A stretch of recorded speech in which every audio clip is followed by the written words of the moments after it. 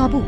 رابطه جنسی بدون عشق مثل غذا خوردن در مغازه‌های فست فوده. راستی لذت‌های حسانی و تنانه رو هم به رسمیت بشناسیم. حرفایی که کمتر میزنیم. بذارید خیال شما راحت کنم. قرآن مقدس نیست. هرچی که به نفعتونه که نمیتونید مقدس کنید، هرچی به ضرر. سوالایی که از پرسیدنشان میترسیم. چند تا دختر و زن جوان پیدا شدن که هر کجا میرن خودشون رو لخت میکنن. آقا این حجم عظیم مقدسات شما در حال خفه کردن ما. همه ما آدم‌هایی که شاغل هستیم در واقع تنفروش هستیم. مهریه را کی داده و کی گرفته؟ این جمله معروفی است. با این حال زندان‌ها در ایران پر از محکومان مهریه است. مدافعان مهریه آن را هدیه مرد به زن هنگام ازدواج می‌دانند و می‌گویند با در نظر گرفتن همه نابرابری‌هایی که زنان در قوانین ایران با آن روبرو هستند، مهریه می‌تواند چیزی باشد در دست آنها شبیه اهرم فشار یا اندوخته‌ای برای روز مبادا. منتقدان اما می‌پرسند چرا زنان به جای مطالبه مهریه به دنبال مطالبه حقوق برابر نباشند؟ آنها مهریه را خرید و فروش زنان می‌دانند و می‌گویند زنان باید با بریدن چشم طمع از مهریه به دنبال استقلال اقتصادی و تأمین حقوق برابر میان زن و مرد باشند. در این برنامه از تابو، محبوبه عباسقلی زاده فعال حقوق زنان و ژیلا موحد شریعت پناهی قرآن پژوه و فعال حقوق زنان بر سر همین موضوع بحث می‌کنند. من فهیم خضر حیدری هستم. سلام به تابوی این هفته، خوش آمدید.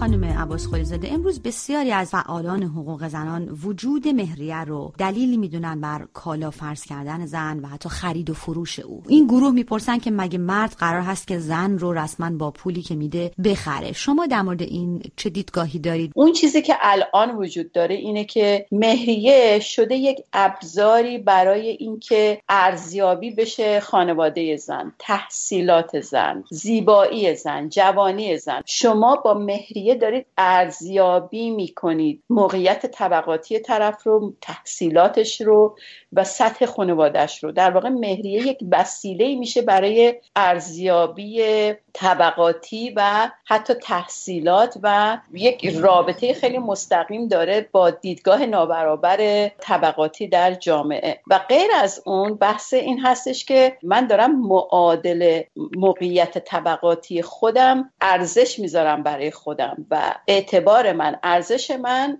اگر از یک خانواده کم درآمد هستم مثلا 100 سکه طلاست، اگر که از یک خانواده پردرآمد هستم مثلا یهو میشه یه چیزی حدود 2-3 هزار تا، یعنی چیزای رقم‌های عجیب غریبی که اینا همینطوری بعد از انقلابم به صورت تصاعدی همینجوری هر سال داره رشد میکنه. اینا چیزیه که ماها باهاش مخالفیم. ما فکر میکنیم که مهریه کلن یک چیزیه که از همون اول یک سنگ بنای غیر بهداشتی رو برای یک خانواده برابر میذاره و باید در موردش واقعا تجدید نظر کرد. اجازه بدید که بریم ببینیم خانم شریعت پناهی که از مدافعان وجود مهریه هستن نظرشون چیست. خانم شریعت پناهی، خانم عباسقلی زاده میگن یک سنگ بنای، حالا به گفته ایشون غیر بهداشتی، از اول رابطه گذاشته میشه. منتقدان هم میگن اصلا از اول رابطه چه 1 سکه طلا، چه 1000 سکه طلا، چه هر مبلغی این وسط داره رد و بدل میشه، این رابطه انسانی رو تبدیل میکنه به یک نوع معامله. شما چرا از این دفاع کنید؟ ببینید اون چی که من از اون دفاع میکنم به عنوان مهریه، آیات نورانی قرآن کریم. مهریه قرآنی هدیه است عاشقانه که در هنگام خواستگاری آقا و پس از قبول تقاضای ازدواج از طرف خانم به عروس خانم داده میشه. خیلی شبیه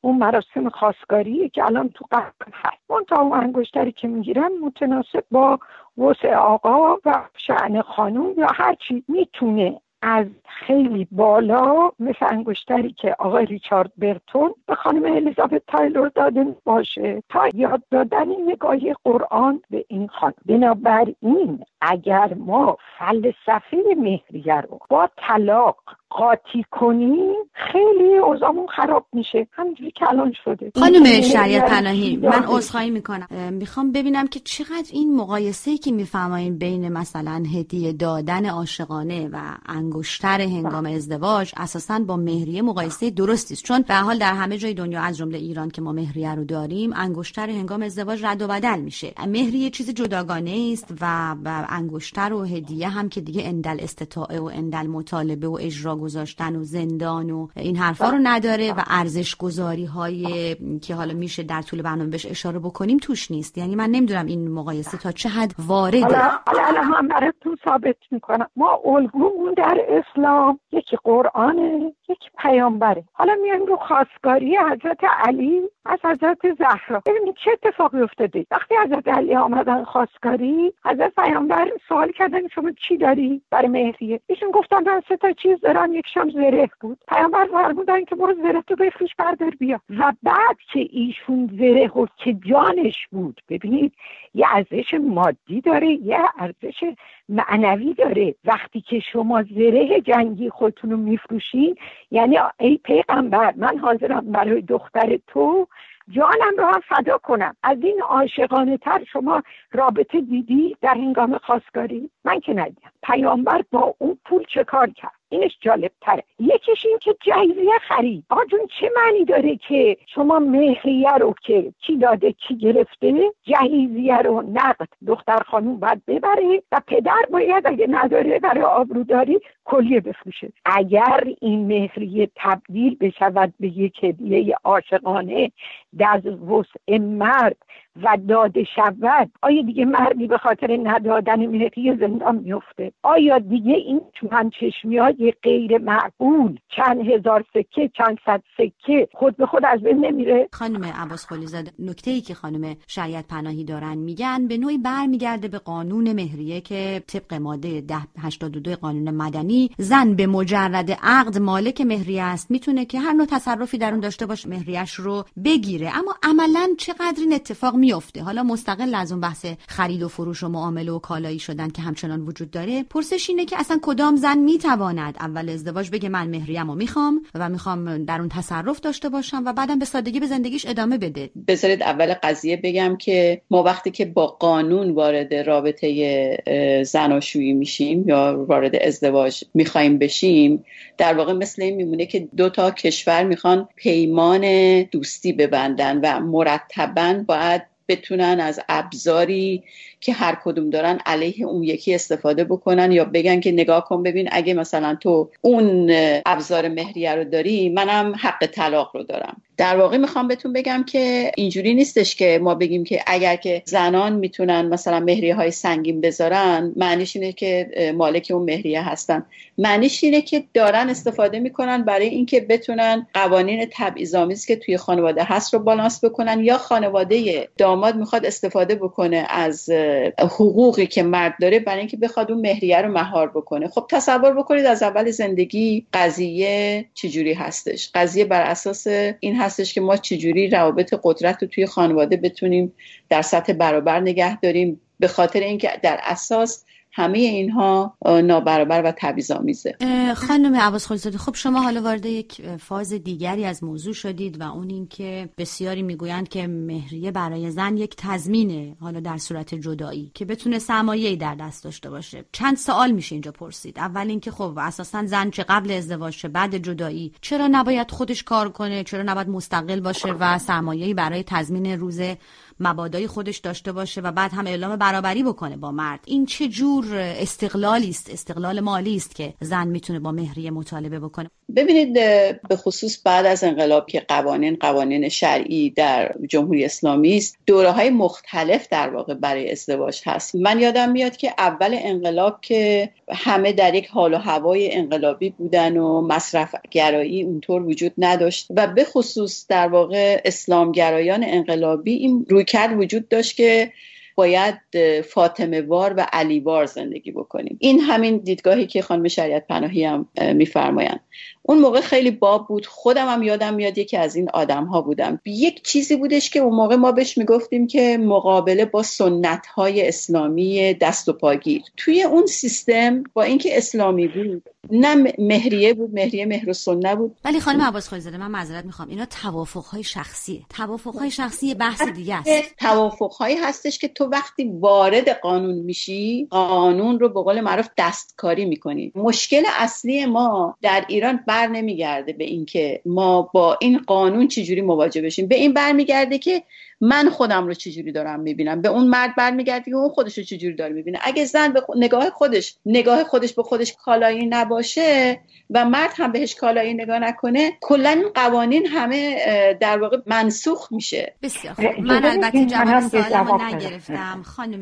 بله شما من جواب میدم به سوال شما. ببینید الان بحث برگشت به قانون که من در پی اصلاح قانون هستم. احتیاجی هم نیست که هی با آقایون آخوندا در بیفتیم که شما چرا میگید شرع و چرا میگید اسلام و ما میخوایم مثلا مثل غرب باشیم. ما در متن اصل قرآن و اسلام هم همینا رو داریم. منتها این که من بیایم از اعماق تاریخ این رو بروزش بکنم یه هنریه که فمینیستای ما باید داشته باشن. فمینیستای ما یک مقداری افراط و تفریط میکنن، باعث میشن که همین چند تا کاری هم که ما داشتیم می‌کردیم گام به گام و بریم جلو. درسته خیلی کنده، ولی الان همون مهریه که اگه 50,000 تومان 50 سال پیش بود، حداقلش اینه که به خانوم یه سرمایه طلاق میده مثل 50 میلیون تومان که بتونی یه کاری باش بکنه. خانم شریعت ببخشید من اصرار دارم که جوابم رو بگیرم. چرا زن باید سرمایه مورد نیازش برای استقلال رو از مرد بگیره؟ حالا میرسیم به اون قصه. ببینم من از شما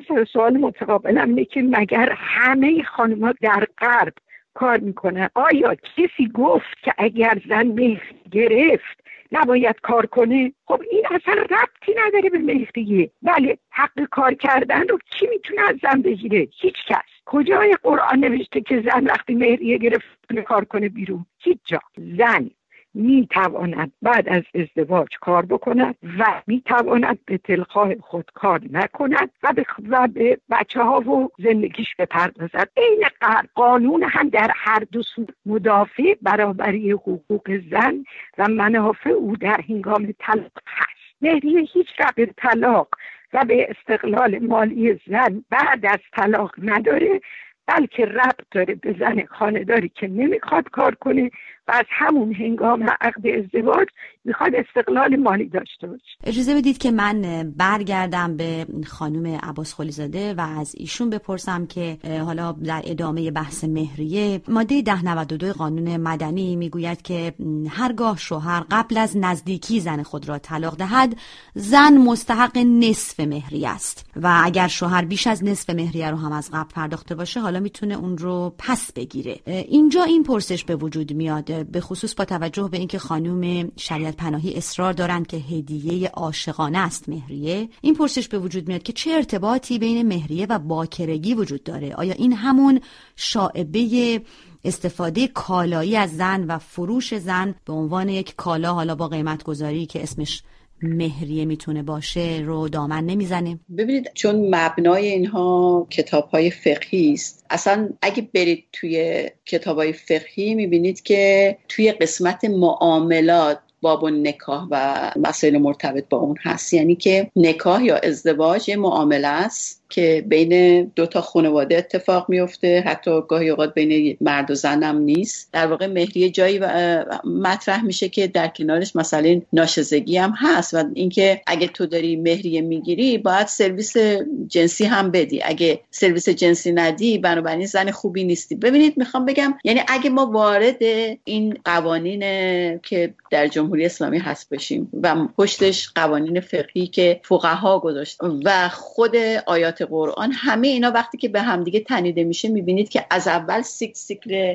مرد سالاریه. چون مرد سالاره، چون نگاه مرد سالارانه نگاه ابزاری به زن داره، بنابراین توی این سیستمی که زن یک وسیله هست برای بچه آوردن، بکارت یک زمینه هست برای اینکه نشون بده که زن محروم بوده و قبلش کسی بهش دست پیدا نکرده و حالا یه مردی اومده یه پولی داده و بر اساس اون پوله میخواد با این زن زندگی بکنه و حالا منصرف شده و به بکارت اینم دست نزده. خیلی خوب، پس بنابراین ببخشید ما از هم دیگه جدا میشیم، ولی خب چون تو اعتبار من از بین بردی، اینه که خب به هر حال به عنوان جبران خسارت نصف هزینه پول بهش داده میشه. اگر که قرآن و اگر که فقها و سنت و شریعت اینها همه نگاه برابر و عاشقانه و کریمانه به زن دارن، برای چی باید مسئله انقدر هزینه‌ای که یک زن داره میده که از نظر عاطفی یک مردی اومده و این رو جریحه دار کرده، باید با پول در واقع سنجیده بشه و با مهریه باید سنجیده بشه. این از نظر من مهریه در کل یک ابزار برای اینکه زن رو به عنوان یک کالا ارزیابی بکنه. خانم شریعت پناهی، خانم عباسقلی زاده اشارهشون اینه که سوالی که من پرسیدم در مورد ارتباط باکرگی و مهریه اتفاقا مهری میگذاره برای تایید مواجهه کالایی با زن به خاطر مهریه. شما چه پاسخی خواهید داد؟ ببینید، من میگم مهریه هیچ ربطی به باکرگی نداره. دلیلم هم خیلی واضحه. حضرت خدیجه که با پیامبر ازدواج کردن بیوه بودن، مهریه هم داشتن. مهریه‌شون هم برابر بود با عایشه که زنی بودن که خب خیلی هم میگن باکره بود. نه، من سوالم این نبود. برای شما ماده قانونی رو اگر فقها خب ببینید، من به قانونی که غیر قرآنی باشه اصلا باور ندارم. آیا اگر که آقای ریچارد برتون به خانم الیزابت تایلور یا انگشتر نامزدی یا هدیه یعنی اون رو خریده، عشقشون هم زبان زده تمام، نمیدونم. ما در مورد انگشتر صحبت نمی‌کنیم خانم شریعت. ما در مورد مبلغ مهریه صحبت می‌کنیم که اگر مرد رابطه جنسی برقرار نکرده باشه میتونه نصفشو پس بگیره. ببینید الان به اون نصفم میرسم. وقتی که شما میایید میبینید حضرت علی زرهشو فروخته، یعنی بالاتر از اون انگشتر 8 میلیون دلاریه، چون جانشو گذاشته وسط. شما اونور میگید که مهریه در مقابل باکری، بعد میگین اگه باکرگی حفظ شد نصف مهریه رو میتونه داشته باشه. پس مهریه مال باکرگی نیست. مهریه تا وقتی که عشق و علاقه دو طرفه وجوده باید پرداخت بشه. اون موقع که آقا دبه در میاره بدون هیچ دلیلی میخواد این رابطه رو به هم بریزه، اون موقع باید خسارت بده. شما چرا اون طرف رو نمیدونید که میگه من همینجا به بعد ازتون یه سوال بپرس. اگر حالا میخوام از اصطلاح خود شما استفاده بکنم، اگر زن بدون هیچ دلیلی به قول شما دبه در آورد و خواست زندگی رو به هم بزنه، آیا به مرد مهریه میپردازه؟ نه خیر، باید اون مهریه که گرفته همشو برگردونه اگه هیچ دلیل منطقی نداشته باشه، چون گرفته.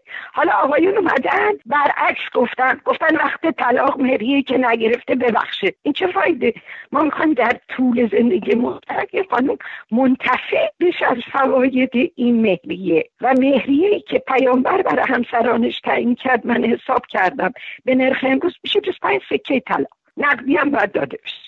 گروهی میگویند که وجود مهریه در قوانین خانواده که منبعث از اسلام این وقت قرار بگیره کنار انواع نابرابری ها که وجود داره، مثلا همون که شما اشاره کردین، حق طلاق، حضانت، نابرابری در ارث، و میگویند که تا این نابرابری ها از بین نرفته، حتی ما با وجودی که ممکنه مخالف مهریه باشیم، مهریه نباید حذف بشه. مهریه باید بمونه به عنوان یک اهرم فشار. اما مخالفان میگن که تا زنان چشم طمع بر ندارند از مهریه و دنبال مطالبه حقوق برابر نرن به جای مطالبه مهریه بیشتر، این اتفاق نمیفته، حقوق برابر نمیشه. شما چه دیدگاهی در این زمینه دارید؟ من معتقدم که باید چشم طمع رو از روی مهریه برداریم. یعنی این تاکتیک به نظر من تاکتیکیه که کار نمیکنه، به همون دلیلی که عرض کردم. خب زن میخواد از مهریه استفاده بکنه بر علیه این که بخواد اگه یک روزگاری مرد بخواد توی این حوزه‌های دیگه نابرابری باهاش مخالفت بکنه، بیاد از این اهرم استفاده بکنه.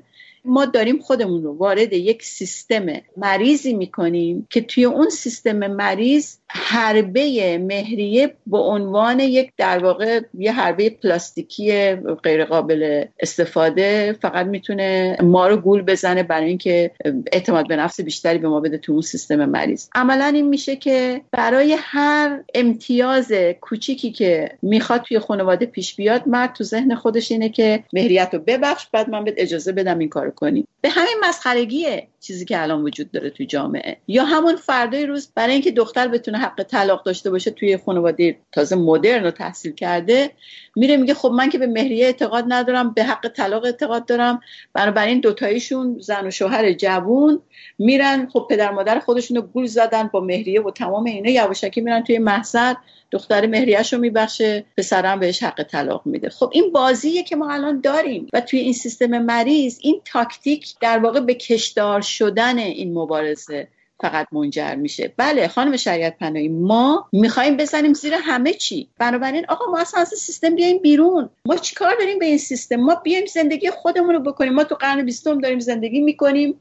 ما میخوایم بزنیم زیر همه اینا. ما 40 سال با این تاکتیکات سعی کردیم کار بکنیم، ولی هر دفعه وضع خرابتر شد. بسیار خوب خانم شریعت پناهی، خانم عباسقلی زاده به نکته‌ای که اشاره میکنن در واقع جزو پرسش‌های منم هست. میگن که مهریه ناکارآمده. ایشون میگن ما میخوایم بزنیم زیر همه چیز. من اینطور ازتون میپرسم، یه روز برای مهریه میان بیمه تعیین میکنن، یه روز سقف میذارن که 110 تا، بعد میبینن قیمت‌ها افزایش پیدا کرده، زندان‌ها پر از محکومان مهریه است، میگن بکنیم 60 تا. مردانی حتی از ترس مهریه به صورت غیرقانونی از مرز مثلا گزارش‌ها داشتیم که خارج شدن برای اینکه به زندان نرن. یعنی این همه مشکلات تولید کرده این قانون.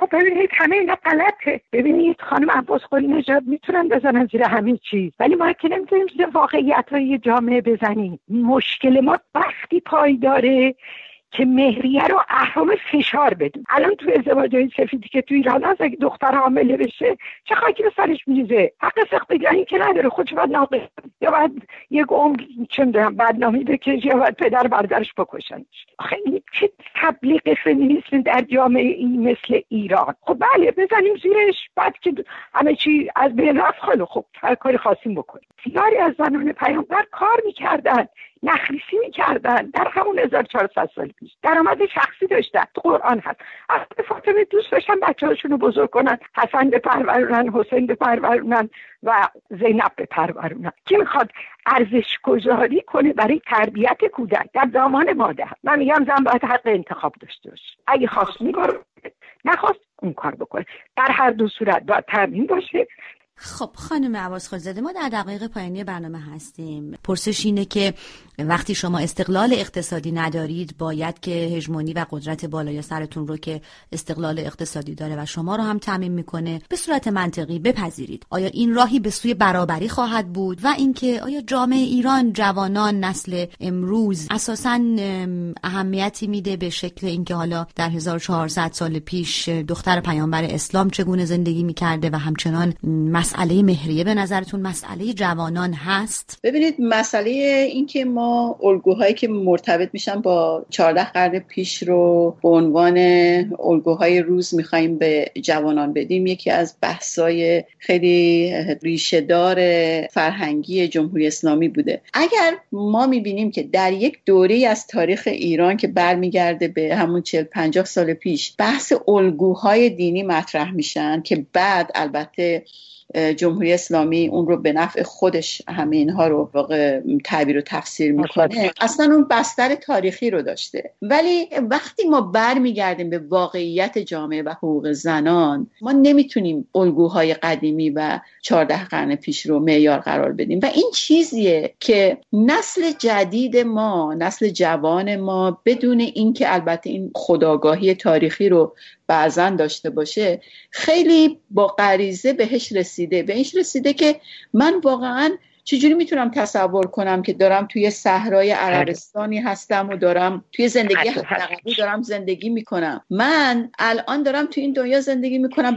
زن و مرد اصلا باید با همدیگه کار بکنیم که بتونیم زندگی رو بچرخونیم، صورت حسابمون رو بدیم. بابا این همه الگوهای رفتاری زنده و موفق میتونه تو جامعه خودمون وجود داشته باشه. به نظر من جوانای ما الان از همون جایی که شروع کردن به زندگی آزاد، اینکه حتی ازدواجای سفید یا زندگی آزاد بدون قید و شرط، تا اونی که میره و توی محضر در واقع عقد ازدواج میبنده جلوی خانواده و فرداش میره تمام مهریه رو میبخشه و حق طلاق رو میگیره، همه اینها دارن به ما یک جوری این پیام رو میدن که هیچ کدومشون اصلا دیگه تو اون چارچوبای قوانین خانواده‌ای که الان توی قانون مدنی رسمی ما هست توی اون قانون نمیگنجن و متاسفانه با اینکه قوانین همیشه باید پیشروتر از مردمش باشه، توی جامعه ما خانواده ها و جوانای ما الان بسیار پیشروتر هستن از اون چی که در قوانین ما وجود داره. خانم شریعت پناهی، جنبندی کوتاه شما رو هم میشنویم در پاسخ به صحبت‌های خانم عباسقلی زاده. ببینید شما از هیچ الگویی در هیچ زمانی بی‌نیاز نیستید. در مبارزه بدون خشونت گاندی و ماندلا،